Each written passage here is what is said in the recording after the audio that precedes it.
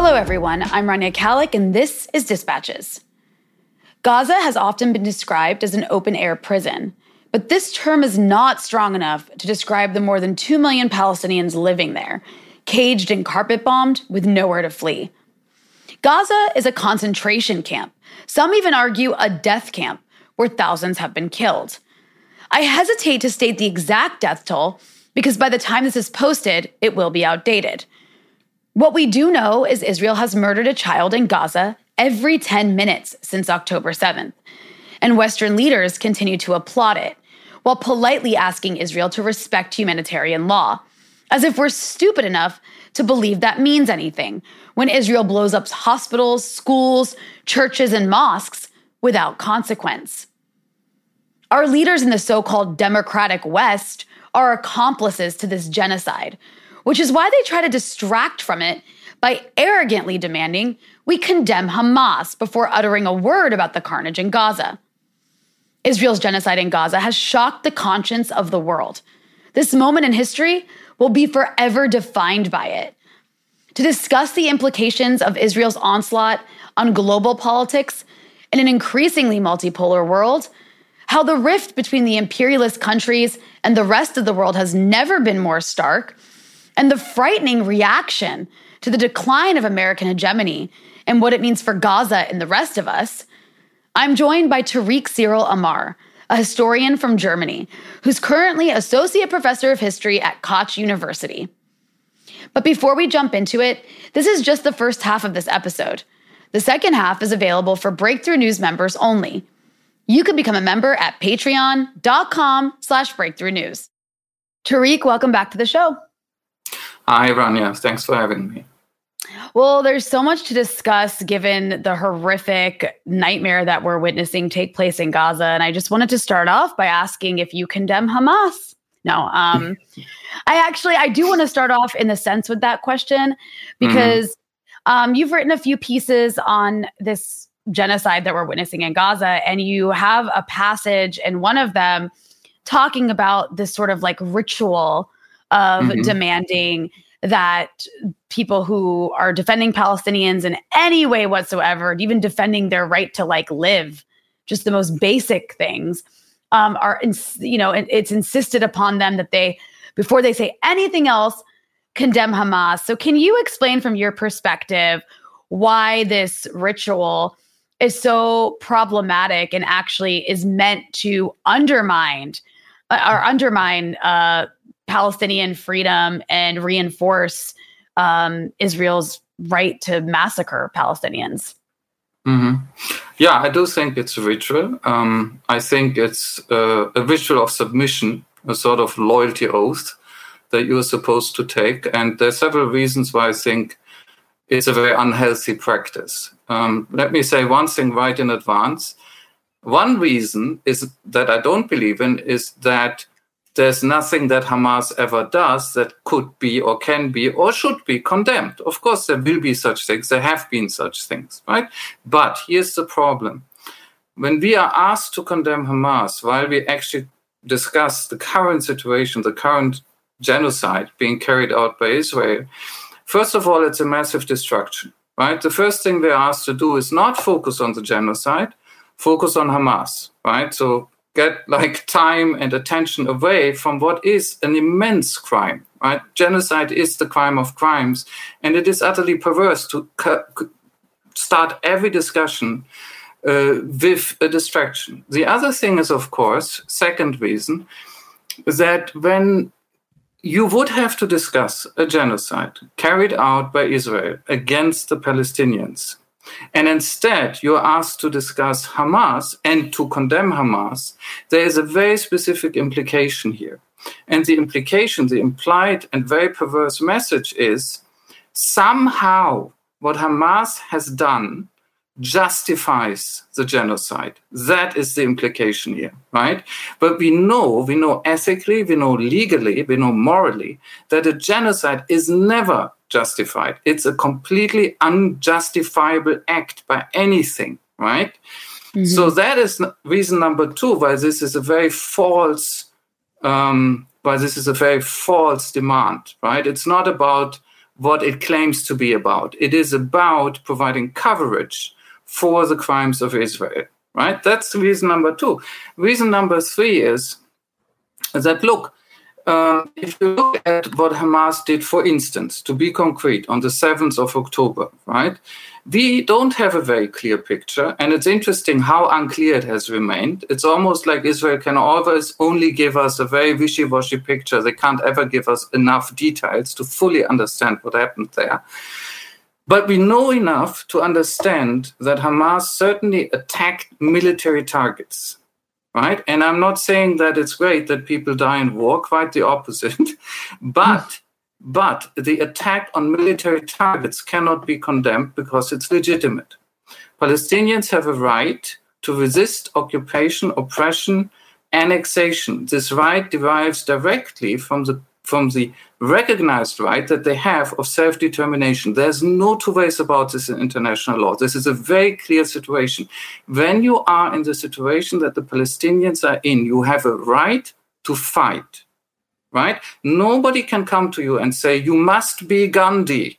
You cannot reach for a weapon. You can. You are allowed to reach for a weapon. That is the international law situation. So insofar as Hamas has attacked military targets, they have a right to do this because they are de facto acting for the Palestinians and as Palestinians in this resistance struggle. This is a very clear situation. Now, secondly, if Hamas fighters or maybe others during this attack deliberately killed civilians, that would be a war crime, right? As in other armies. A war crime you can condemn. You can also prosecute it if you have the opportunity, which is often not the case. However, and this is what a lot of people don't understand or don't want to understand, and I think what Israeli propaganda and Western propaganda constantly obfuscates, the fact that a military force has committed war crimes does not mean that that military force somehow loses its right to legitimate violence. Now, I don't know why this is so hard to understand. This planet is full of armies that have very rich histories of war crimes.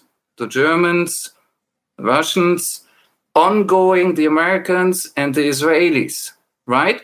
So if the fact that your army also commits crimes meant that you lose your right to fight in general, then all of these states would have to literally dissolve their armies. That's not the case, right? So it's actually entirely possible for an armed force to do both, to fight in a legitimate way that is recognized by international law, and also to commit crimes. That doesn't mean the crimes are no crimes, but still it means that this force retains the right to fight back, right? So therefore, that's number 3. A blanket condemnation of Hamas is strictly absurd. The very least you have to do as an honest observer is you have to distinguish between acts that Hamas commits that are actually legitimate and legal and acts that it commits that are not legal. Those latter and only those you could condemn. And it gets even more complicated. Not even that complicated, but it gets more sort of intricate. And people, again, don't seem to realize this. We recognize in international law, and for instance, the Americans do it all the time. The Israelis do it in excess, beyond all imagination. The Russians do it, although actually not that much right now. We recognize in international law that military forces can, under certain circumstances, kill civilians and not commit a crime. And these circumstances are that either they do so truly accidentally, right? They don't do it deliberately, or they accept the fact that civilians will be killed, but this killing is proportionate to the military objectives they are legitimately pursuing. That is the real situation in international law. You see this all the time with the United States. It kills civilians in all its wars. And most of the time, not in every case, but most of the time, we never hear about it because these civilians are categorized as collateral damage under this principle. So Hamas falls under the same rules. I know that Israeli apologists don't like to accept this, but it's a fact. Hamas falls under these rules as well. And therefore, not even as tragic as it is, but not even every civilian killed is automatically a crime. A crime emerges then when you kill a civilian deliberately or out of proportion to the military objective pursued, right? When you put all of this together, then a blanket condemnation of Hamas makes no sense at all. It makes no intellectual and legal sense. It's absurd. It's Orwellian. And secondly, even a condemnation of all Hamas violence does not actually work and does not make sense, because you can show that there is legitimate violence in part of what Hamas is doing. And legitimate violence is not to be condemned legally. Or if people want to condemn that, then they will have to condemn all armies all the time, which most people don't do because that is actually radical pacifism, right? But that's not what they want to do. They want to say, oh, yes, the American army can go and kill A, enemy soldiers, and B, also some civilians, if the generals then tell us, well, that was necessary somehow or an accident. But Hamas can't do that. There's no reason at all why we should think that way. It's a complete double standard, and it needs to be rejected. Now, you take that together with the point I mentioned first, that the whole thing is a distraction anyhow, to get you off thinking about the genocide, the ethnic cleansing committed by Israel, and not for the first time. Mm-hmm. I mean, honestly, right? One can't go along with this any longer. No, it's completely absurd. And it just shows also the double standards of all of this humanitarian law that's been formulated over the last however many years since World War II, where all of these laws apply only when the U.S. Kills civilians as collateral damage, if you will. But then if it's the, adversary doing it, then, that's a war crime. And there's all these gray areas so that it can just be like tweaked how you want. But it's just, in this case, it's so absurd because Israeli officials are going on television and repeatedly telling us they are actively bombing civilians on purpose. Yes. It's intentional. They're saying we want to exterminate Gaza. Like this is the language they're using. That is the one point I missed, and I forgot. I wanted to mention it, but I talked too long. So you're absolutely right. All of this condemn Hamas obsession is happening against the background of Israel actually committing these very war crimes massively. You want to see disproportionality at work. You want to see a military force that does not obey proportionality, that says, oh, yes, we are pursuing the Hamas fighters, but in the process, we kill only civilians right now, and basically indiscriminately. They've said it. They've said themselves, we are no longer looking for precision. We're looking at damage or impact. They made it explicit. That announcement itself is a war crime, or is the announcement of a war criminal strategy. And the West overlooks all of this and asks us to condemn Hamas. This demand to condemn Hamas is, first of all, intellectually mostly absurd, right? There is a part where you can still follow, but most of it is absurd. And the way it's used, the way it's obviously instrumentalized, is morally decrepit because it occurs in a context where we are not supposed to see that. You want to know about human shields? The evidence is that in prior operations inside Gaza, it was actually the Israeli army that has used human shields extensively. Norman Finkelstein has worked on this and has shown it, not the Palestinians. Human shields don't mean what a lot of people think, namely that as a military force, you are in a densely settled area, you have no other area, right? Gaza is that way. And therefore, every civilian around you is automatically a shield to you. That's not true. That isn't true. Human shields exist in international law and humanitarian law, but it's very specific things. It means like you literally grab a civilian and you drive him in front of you. The Germans did that in the war against the Soviet Union. The Israelis have done exactly that in Gaza. You set up a sniper position and you put civilians in with you in the same room and you make it clear to the enemy they are there. because that means that the enemy can already no longer attack you, for instance, with artillery without killing their own civilians. That's human shielding. Those are examples of real human shielding. The fact that there are a lot of civilians in Gaza and there is Hamas does not constitute human shielding. That's an idiotic talking point. Yeah. The people who really use human shielding very habitually are the Israeli forces. Disproportionality, human shielding, massive attacks on civilians all the time, attacks on hospitals, churches, shelters, so-called safe zones. I mean, it's a textbook of war criminality, and it's an open textbook. We can all see it. I mean, it is really just stunning how these lies are continued to be perpetrated over and over in the Western media. I wanted to ask you to respond to another aspect of this. There's so much I want to talk to you about, but this in particular, I think you're sort of well situated to respond to, because you've done quite a bit of work on the kind of like abuse of history when it comes to, for example, the war in Ukraine. And I see an abuse of history taking place here. And we've seen this throughout the entire, Israeli conquering of Palestine for the past 75 years. And that is the weaponization of the Holocaust to somehow justify the treatment of Palestinians. And I know in a bit we are going to get to something else you've written on, which is the German attitude towards this.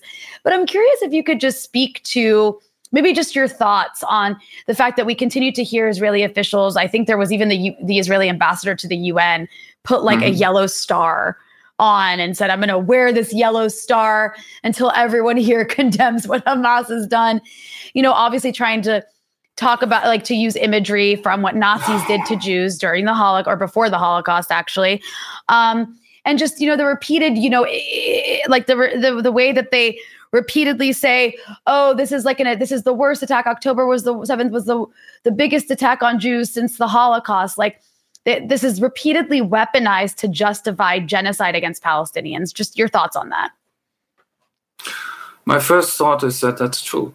The Holocaust, as terrible as that is, I wished it was different, but the Holocaust is being weaponized. Or, to be very precise, the memory or the reshaped or the public memory of the Holocaust is being weaponized, among other things, to shield genocide, ethnic cleansing of another group of victims, this time by Israeli perpetrators, and the victims being, of course, the Palestinians. This is a situation that is so distressing, I think, to look at, that is so morally perverse that a lot of people shy away from it. And they have a tendency to shoot the messenger, right? You say that and you get marginalized. So let me be very, very clear about one thing so that nobody gets this wrong watching this later. I have worked, among other things, on the Holocaust being implemented in one city in Central Eastern Europe. My longest chapter in that book on that city is about the Holocaust, the single longest chapter. And I explain in the book why that is the case, because it's the worst thing that happens there, among a lot of very bad things. And it's also the thing that destroys and impacts the city most, right? So I'm very clear about the reality of the Holocaust. And yet, or maybe precisely because of that, I'm also very clear about the fact that what we are seeing, and not for the first time, is, as you say, a weaponization of Holocaust memory to shield new crimes. And what exactly is happening here? Look, take a non-German example, right? You mentioned some of these things. Keir Starmer, the head of so-called Labour in Britain, the so-called left. Keir Starmer came out today or yesterday and claimed that what happened on 7th October, which I repeat is tragic and terrible, was an attack on Jews as Jews, completely shutting out the context that what happened was Hamas was attacking soldiers of an oppressive occupying regime. That is not Jews as Jews. That is actually a different thing, right? But why is Starmer doing this? Because he, or the people who make him say that, I'm sorry, want him to create the impression that any resistance to Israel now is the same as what the Germans did to mostly entirely helpless Jewish victims in World War II. A completely perverse comparison on the simple grounds that Israel is not helpless. Israel is not a helpless state. It is probably it is actually the single most powerful state in the Middle East. Now, this is highly dependent on American support, but as long as this support is there, that's a fact. It is the only state in the Middle East that has been allowed to acquire an illicit nuclear arsenal and to keep it out of any regime of international control. It is, in fact, the only state in the Middle East that up until now has been allowed to have any nuclear weapons. And on top of it, it has a massive conventional army. And as we now see, if push comes to shove, the United States basically sends its army in addition. So if you want to claim that this somehow resembles the Holocaust, then tell me, where was the army of the Jewish victims in World War II? There wasn't any. This is a very different situation. And if somebody puts a yellow star on themselves, I find that obscene. And the reason is that the yellow star was used by the Germans to mark for marginalization, exploitation, oppression, and finally for murder, for mass murder, victims who were isolated. Now, if you want to see isolated victims whom nobody is helping today, that's the Palestinians. It's not the Israelis. I'm sorry, that is nonsense. And it is obscene. And I don't care by whom it is done. Absolutely not. It is obscene to treat the memory of the victims of the Holocaust in this way, because that is actually disgraceful towards those Jews who were actually mass murdered in the Holocaust. It's horrific. And I mean, there are Jewish voices by now too who are saying this, if that's important. You know, for some people, it's important from what ethnic point one speaks. Okay, let's add that. Right. By now, there are Jewish voices who are very clearly saying, we don't want this. This isn't right. The people who use the Holocaust or its memory in this way now are actually, disrespecting the real victims of the Holocaust. And they're also destroying this memory. They are inflating and destroying and cheapening and tearing down this memory. They are the ones who give others a reason to say, well, you mentioned the Holocaust. First of all, I want to know why. Have you got an agenda, right? Because unfortunately, some people obviously very clearly do have an agenda, right? So I have absolutely no patience with this. You know, if people want to make any comparisons, and even there, I'm still on the whole very careful, but I'm sorry, the victims of a genocide here are the Palestinians. The Holocaust was a genocide, a very large genocide. So you want to make a category comparison? You would have to make it with the Palestinian victims. And if you want to make a comparison about perpetrators, those who kill, those who give the orders, those who have the idea that a whole ethnic group should vanish so that our nation has room, right?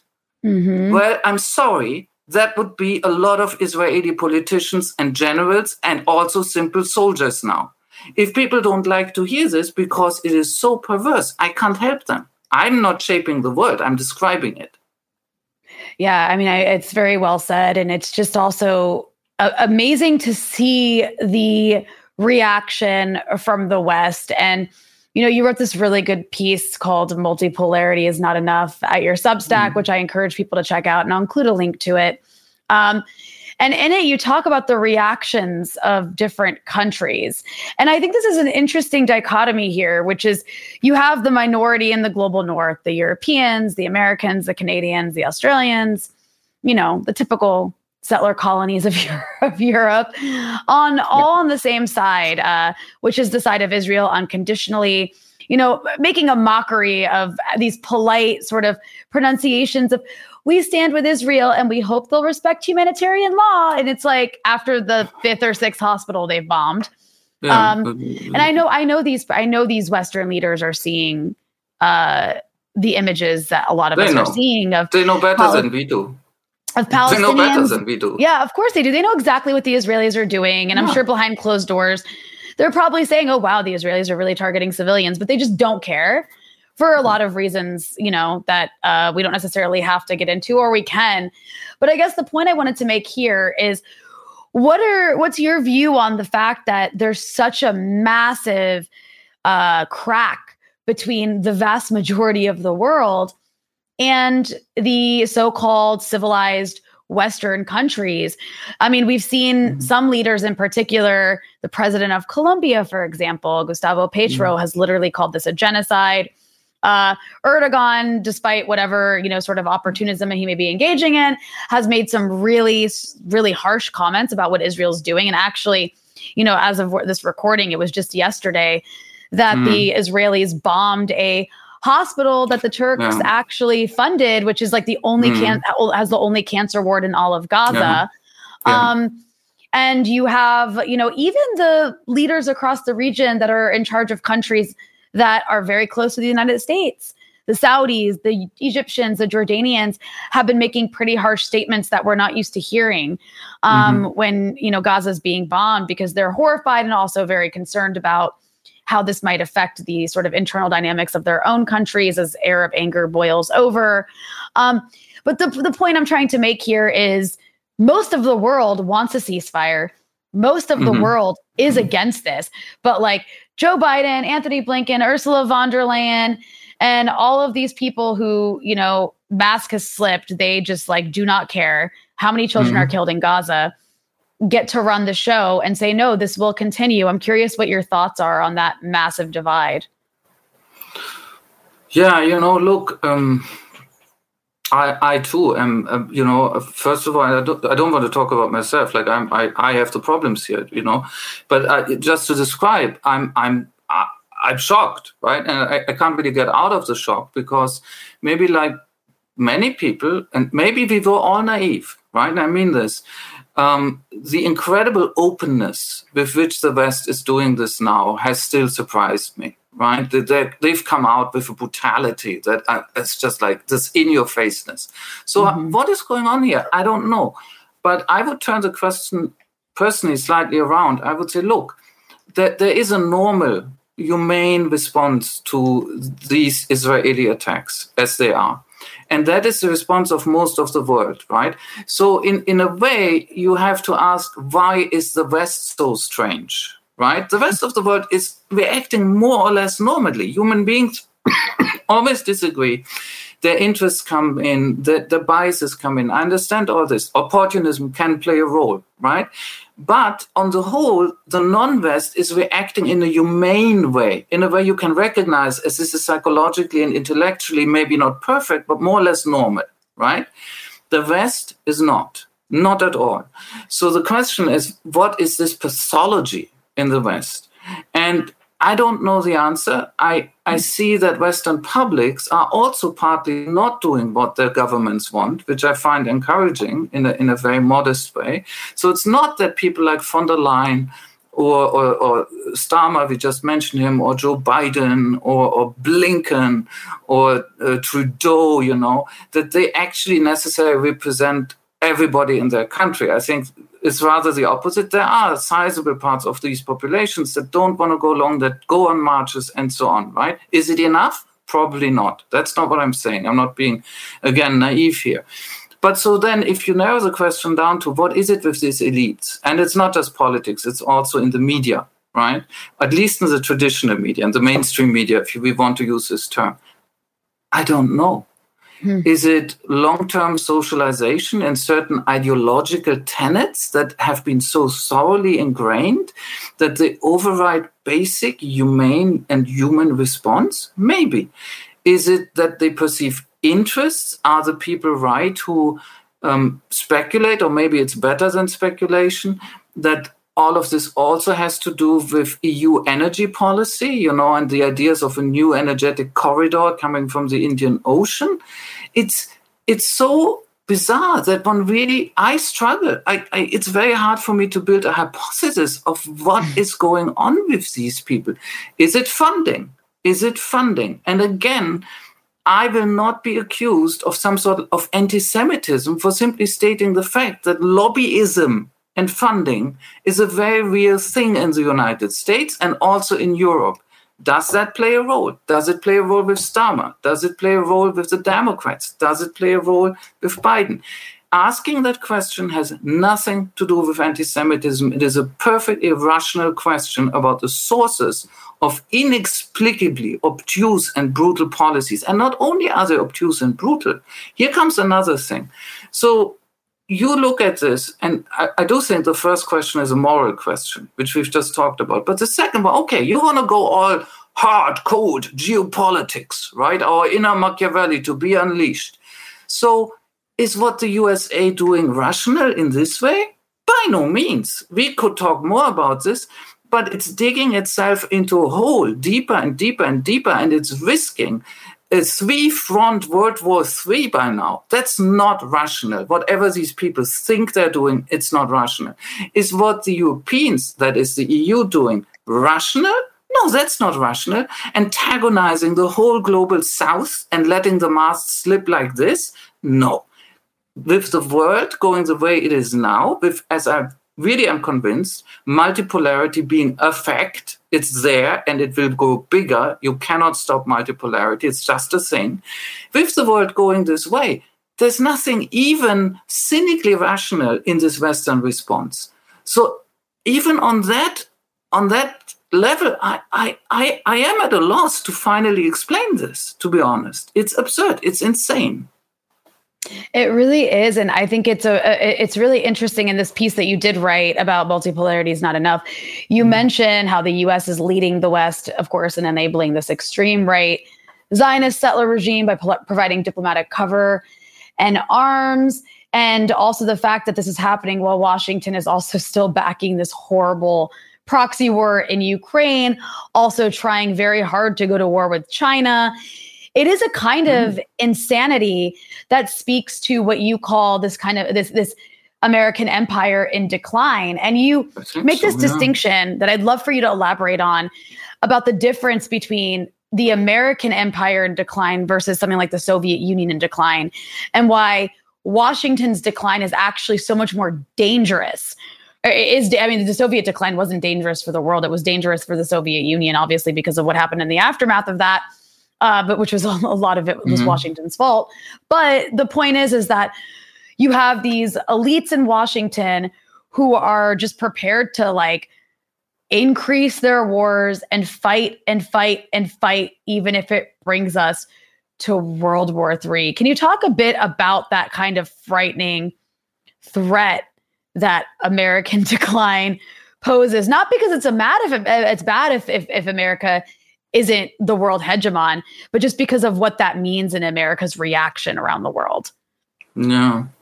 In that piece I wrote that you refer to, I sort of evaded the question of the reasons, right? I wanted to write a short piece and just describe what I see. And I didn't really expand on why the US and the former Soviet Union are, I think, very different in the way they respond to decline, right? And we are talking about the elites really here. And if I do try to think about that, speculate about this, a few things come to mind. One thing is that when you look at who really called the shots in the Soviet Union, when the Soviets made these fundamental decisions to give up in the Cold War, to do so on the basis of agreement, especially with the Americans. They were the main partner here, where the Soviets didn't initially really lose the Cold War, but they certainly got the shorter end of the stick, right? And the Soviets agreed to that. The agreements that come about in the late 1980s in the Soviet leadership and the American leadership are disadvantages to the Soviets. And the Soviets are rational enough to say, yeah, we are the weaker party. It's not going well. Obviously, the outcome is going to be asymmetrical, and they live with that. At this point, they don't expect that everything will be lost, as it then will be by 91, but they are ready to live with this unequal outcome to the Cold War. That's the first step they take.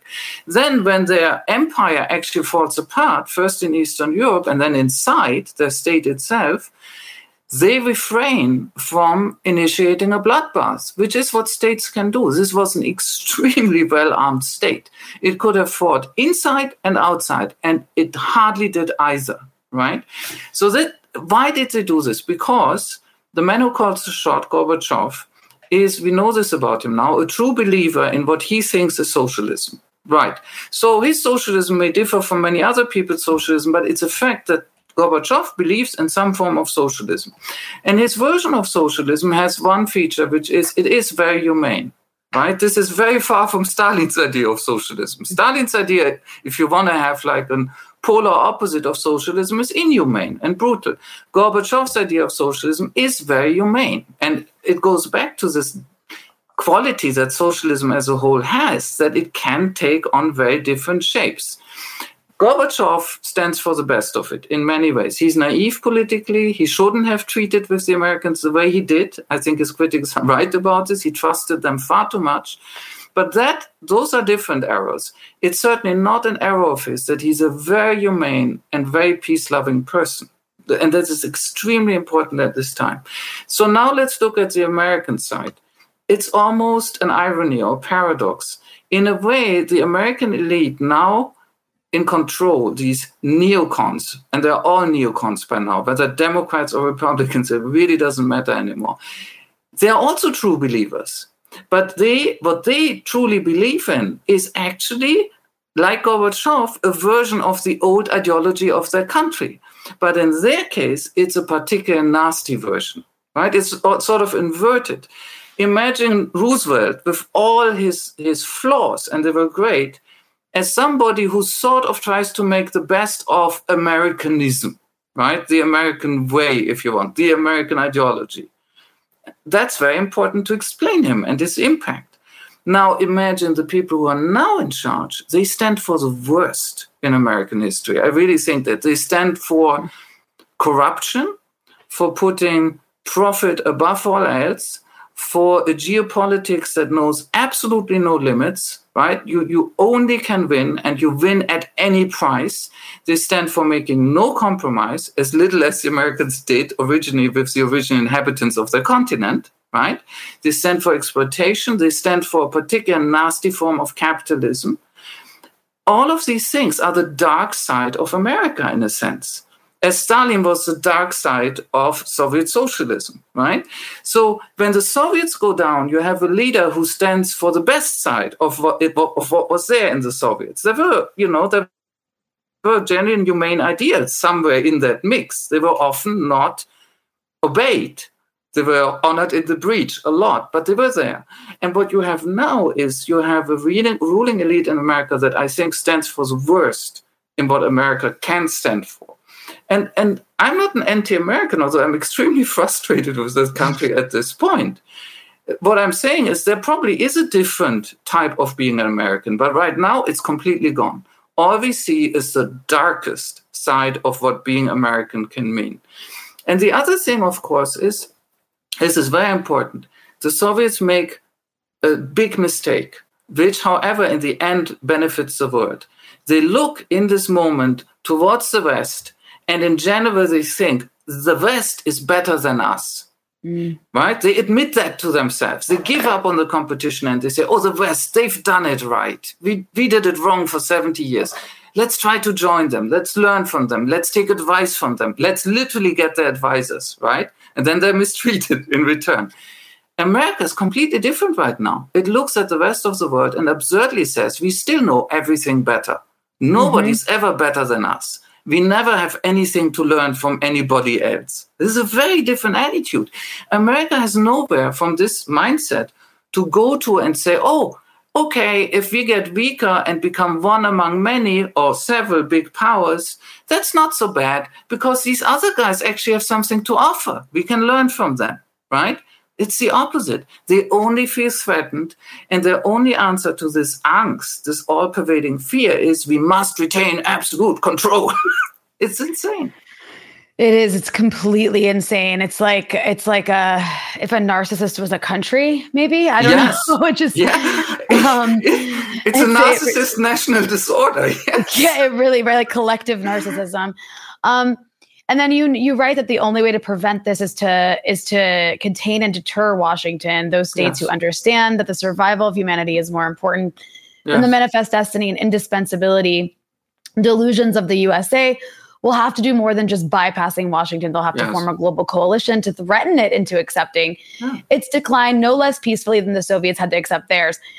So I guess this is what you mean by beyond multipolarity, because multipolarity itself doesn't necessarily create that, right? It gives space for it, but it doesn't create it. And right now, when you look around, it does feel like, yes, the majority of the world is like, what is going on? What the hell are you doing? But there's no mechanism for it to act. I mean, the UN has proven to be largely like US controlled in so many ways that it's useless, despite the fact that like the UN General Assembly voted overwhelmingly for a ceasefire. They can't make it happen, right? And China is, you know how China is. China doesn't like to intervene. It's trying to use like diplomacy in whatever ways it can, but it's kind of sitting on its hands a bit. And then Russia's doing what it can in its own little sphere. You know, I mean, they're vetoing things at the UN Security Council, but again, it's like the UN is such a useless institution. It doesn't really matter. So it feels almost like at this point, it's proof that multipolarity isn't enough.